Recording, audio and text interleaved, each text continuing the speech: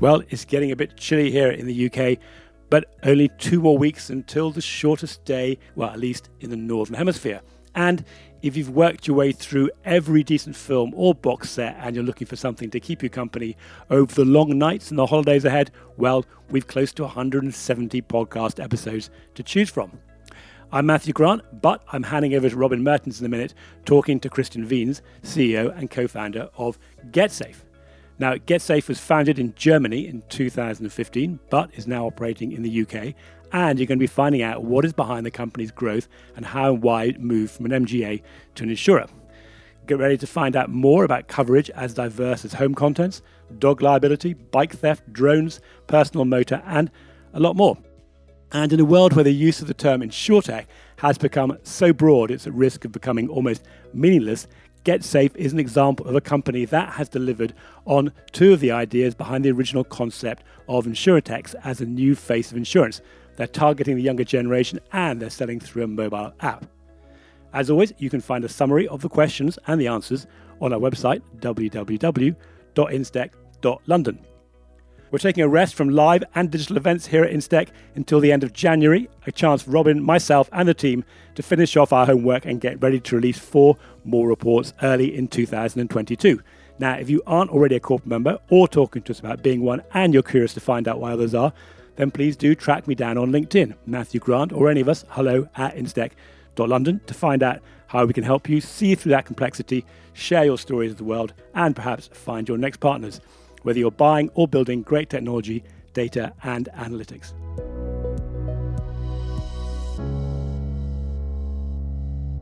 Well, welcome back to our regular listeners of the Instech London podcast. If you've not joined us before, you're very, very welcome.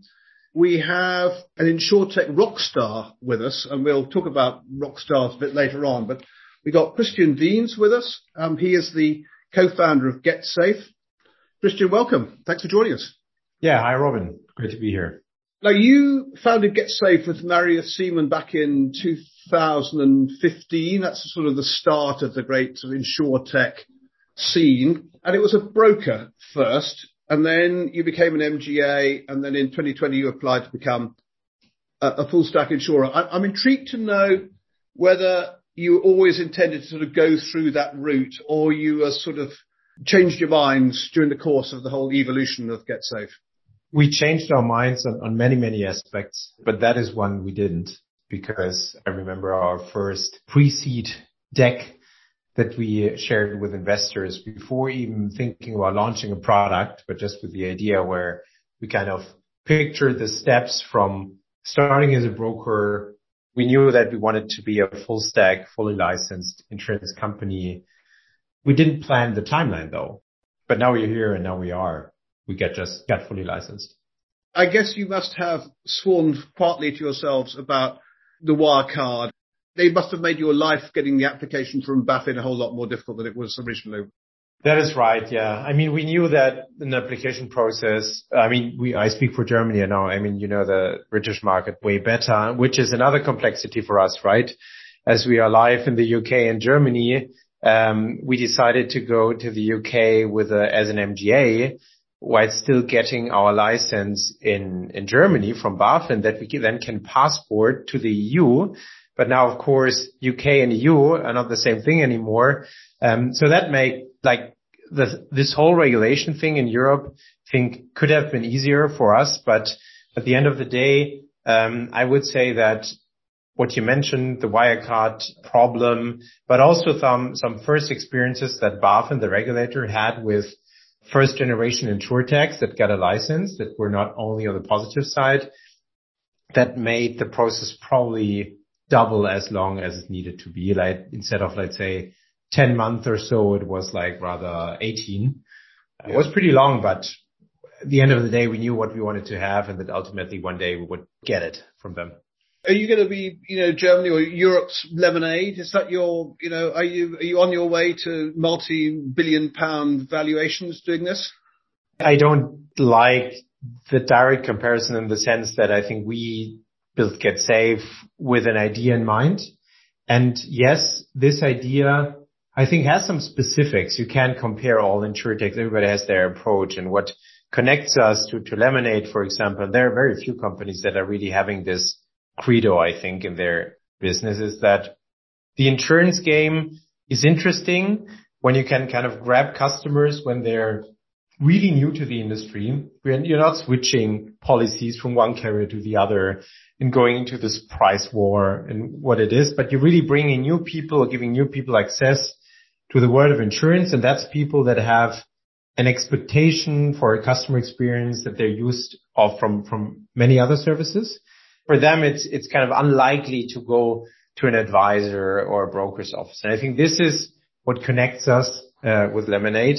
And that is what we are not agnostic about, right? And I think many insurtechs also over the years have become very agnostic about, we don't care which business is coming. The important thing is that it's profitable and we can grow. And for us, it's very specific to have a persona, a person in mind, which problem we want to solve to make kind of access to insurance easier. And that was my personal problem before starting GetSafe, because I didn't buy the insurance that I needed. Then I had a claim that was pretty big. And so I figured out that people need a better way when they drop out of university or so to immediately get great access to the world of insurance. You're on your way to Lemonade sort of valuations because you've just raised 93 million. Was that dollars or euros? That's probably dollars, yeah. What did you tell your investors you were going to spend all that money on?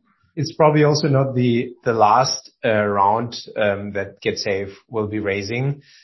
What we are doing is, I think, building a lot of infrastructure, an infrastructure that now going forward with a license also in place lets us build the insurance company of the future for the generation of the future. And the generation of the future for me means, first of all, this access to insurance, that first step, but then the generation of millennials, for example, is much more likely to install smart home devices in their home using digital health features or devices on their iPhone. They're just much more likely to share data, to connect things in their life digitally through sensors. And now the money that we raised is to grow that, not just in Germany, not just in the UK, also in other markets. Plus, of course, as we are a licensed carrier now, we need money for that as well, right? And the P&C license, which we just got, will not be the last license that we will have applied for. We definitely will go also into life and health, as our proposition to customers is that we are their one-stop brand for all things protection and insurance over time as they're building their insurance coverage, right? They're pretty young, so they don't need everything from the beginning. So that was the split of money. Growth, also in Europe, plus regulatory capital. Your model is to go directly to the customer, isn't it? You're not using any form of intermediary. You're creating a brand that they're aware of, and they'll come to you because they think you're the one who can sort their problems out. Is that right? I mean, and I make that observation because you're not the first to go that route, and it's expensive, and it's hard to build a brand. How's that going? Yeah, that's a great point. I always believe that the world of insurance has been way too transactional. So people are fighting for selling a policy to a customer. For me, the beauty of insurance is building a relationship with a customer that is forever. And like my grandpa turned 100 this year, in January, I was sitting there with him and he showed me the policies he bought really 75 years ago from a big insurer in Munich. And he still has these policies and probably that didn't change. He was okay with them. I think that is the opportunity, right? But if you do that, you can't be too transactional. And I see too many insurtechs being too quick in, of course, pivoting from B2C to B2B2C or selling software or something. But I think that we need companies like GetSafe that for growing demographic of customers is building the direct model that they expect. But for me, the direct model under the bonnet is also the only model that can really create innovation. Why? Because suddenly everything is connected. We see all the data along the customer journey are in one system. We see when somebody looks at a policy, we can retarget them to buy the second policy. We know what happens before a claim, during a claim, all this kind of stuff. And I think the foundation for all innovation is data and knowing where you want to go and being able to connect your systems with other systems. So yes, it's super expensive. And for us, harder sometimes to be so idealistic not too opportunistic, and we could probably have raised more money. But we're still here and believing in it. And I think we need some companies that do that. And I hope they will survive, of course, and be big. Then in the UK, Bjorn, you've got a slightly different route. So you started with content and you went to the aggregators. That seems to have worked well for you. I mean, you've built up quite a good book of business in quite a short period of time. We also want to live in the reality here and now, right? And we know the reality is that aggregators in some markets are very important channels that people trust. So for us, it was clear that although being direct, it's clear that we also need to embrace the reality of the market before being able to access more channels. And of course, that's not the only channel we have in the UK, of course, being on aggregators, but it's what we started with. And yes, it's working pretty well. But of course, I think the ultimate goal for us is what we do here in Germany. We do TV advertising, and everything is being in the London Tube, is being on TV, is being all over the place with out-of-home advertising to really be that challenger insurance, not challenger bank, but very similar from the proposition, challenger insurer for a certain generation of digital native customers. And you'll go on presumably to want to be a full stack insurer here if you can battle your way through the regulatory implications of trying to transfer your license. Yeah, I think that will be possible. So there is an agreement already in place, and so it will be possible to passport the EU license to the UK. It's not super urgent for us, but we will do it. Yeah. And then internationally, so you're Germany, obviously, where you've come on leaps and bounds, the UK, where you've made a good start. Where else would you be going after that? All over Europe. So the question is the order and priorities you set internally on the roadmap. The funny fact for me is that, and that is different in the US, that in this case, regulation is not the constraint, right? So the regulation in the EU is super easy for a fintech or insurtech once you have the national license. And BaFin is a very well-respected regulator, of course, throughout Europe also. That makes it even easier. You can sell everywhere. So the complexity for us comes by the fact that the basic needs of protection are the same everywhere in the world, we believe. But of course, how you bundle products, distribution channels, some specific regulation can differ, and you need to customize for every market, and that makes it slower.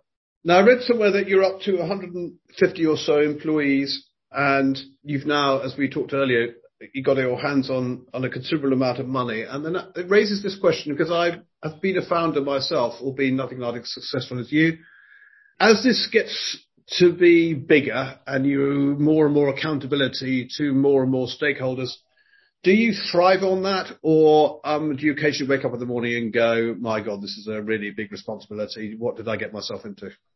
Maybe you have the founders that are naturally born managers and CEOs and kind of thrive more on that aspect of the role. For me, it's still feeling a lot like a founder and learning to be a good CEO, and learning must be a quick curve. So I think that it really is true that the company is very dependent from your personal development as a CEO, right? If you do strategy wrong, executive hiring wrong, like the whole company suffers because they're executing on a wrong strategy or so, or you took the wrong high-level decision, you pitched the company the wrong way to investors. So I think it's super important, but it's definitely mixed feelings in the sense that it's exciting, but also a lot of work for me. If the company doubles in team size every 6 months or so, of course, you have a totally different organization after 6 months, and you need to be a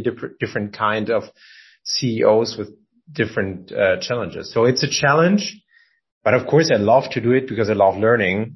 You've got to a point now where you will attract the attention of what I call the unicorn hunters. In other words, I think our venture market at the moment is really hard if you're early stage, but if you've made it as you palpably have, then it's not difficult to find money. I'm really interested in your observations about the dynamics of the venture market right now. Where is the money coming from? There seems to be a lot of new entrants into the sector. Then I see another dynamic which I'm sort of interested to discuss, which is exits, family money, people who've made money elsewhere being attracted back into helping a next generation of entrepreneurs. There's a lot in there, but what could you tell us about your experience of raising money and where the good sources of money are? Generally speaking, I see fundraising becoming a much quicker game than it was 35 years ago. It's hard to say where it gets easier. I think it's never easy in the sense that only the very few fill the news feeds, right, and the newspapers with the big mega rounds. But if you think about it, it's just way less than 1% of the national startups that you have. Early stage is easy, so really early stage. I mean, pre-seed, seed. In later stage, I'm with you, is easier because there's a lot of capital and you have proven your business model. So much more broader spectrum of investors coming also from the PE world sometimes that can invest. You can go public. And the middle is the challenge for me. In Europe, if you survive the middle, like what we probably just did, then that's important. And then you ask on the ecosystem kind of question. For me, that's one of my passion topics because I believe that we have not such a well-functioning ecosystem than the US, also because in terms of startup world, venture capital world, we are definitely 10 years behind the US. I think COVID is a great opportunity for us because things globalize even more. But still, of course, we didn't have so many successful founders as in Silicon Valley or New York and so on. That's why not that much money can go back into the ecosystem, but it starts to happen more and more and more. And what I find great is that I don't know almost any founder that isn't doing it, right? I know very few founders that are having an exit or selling shares and not reinvesting it in startups, but rather doing just real estate or so. So I think this is great. The concept is understood, but of course we need much more success stories and sizable exits. Do you think we're losing ground on the US in terms of creating an ecosystem for innovation? I say that because having spoken to a few funds recently, they're increasingly saying it's harder and harder to find the next thing in the UK or Europe. We're shopping more and more in the US where we're seeing more and more genuine innovation rather than, what we call digital lipstick on a legacy pig here. Do you think that's right? If you ask American investors, they would probably say the opposite. But they have another starting point. They really want to drive innovation. They feel what it's like to build the Amazons, the Facebooks, the Teslas. They're all coming from there. They don't want to lose ground, right? They want to also fund the next generation of these mega companies that really define society, economy, and everything.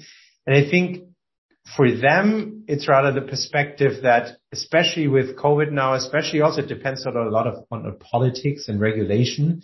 Also, right, in fintech, insurtech, crypto, in this whole kind of Web3 world. And so I think their politics and regulation are super important and can create a competitive advantage, right? So they are challenger banks that maybe have been founded in Russia or so. And for them, it was easier to do it than people that started them in Germany because regulation was harder.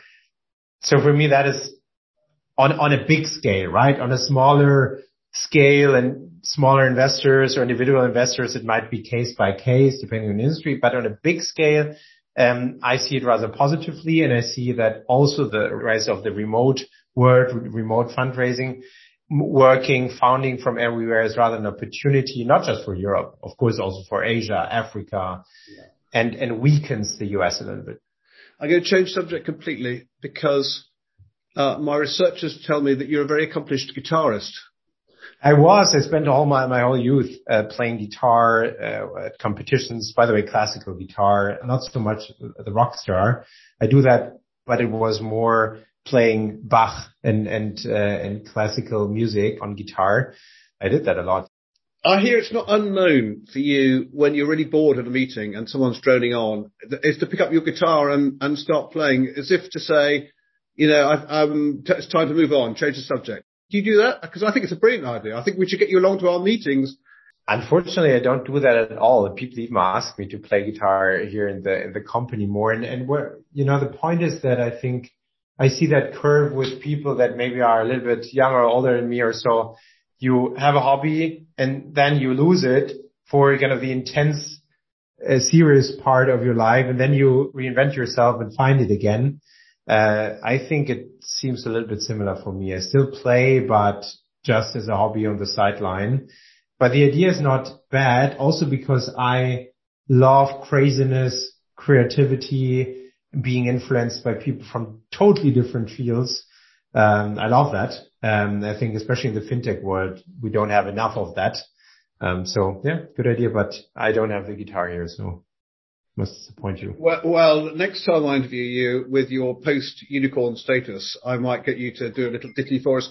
But I got one more question. Somebody I know well has heard you doing rapping in Italian. Now, where does the rapping in Italian come from? I'm half Italian. And I made a lot of music. So my mother is from Italy, and I grew up bilingually and studied in Italy for years. That might be the reason. But again, I normally don't do that in public as well. I rap under the shower just for myself. I love that idea. Among the many ways we seek to influence the InsurTech community, I will not rest until I've heard you rapping at some point. Christian, it's been an absolute pleasure. Thank you so much for talking to us. Well done to you and all your colleagues with what you've done with GetSafe. We would be thrilled if we could help you here in the UK and of course, further afield as well. We wish you luck on the journey. I make that same commitment. When you've raised that unicorn round, come back and tell us all about it. We'd love to hear from you again. Thanks for having me. Thank you. Well, that's almost it for today. But hearing that discussion between Robin and Christian reminds me to mention to you that over half of our listeners come from outside of the UK, 25% from the US, 20% from Europe, and 5% everywhere else. Matthew Grant or Robin Mertens via LinkedIn or hello@instech.london.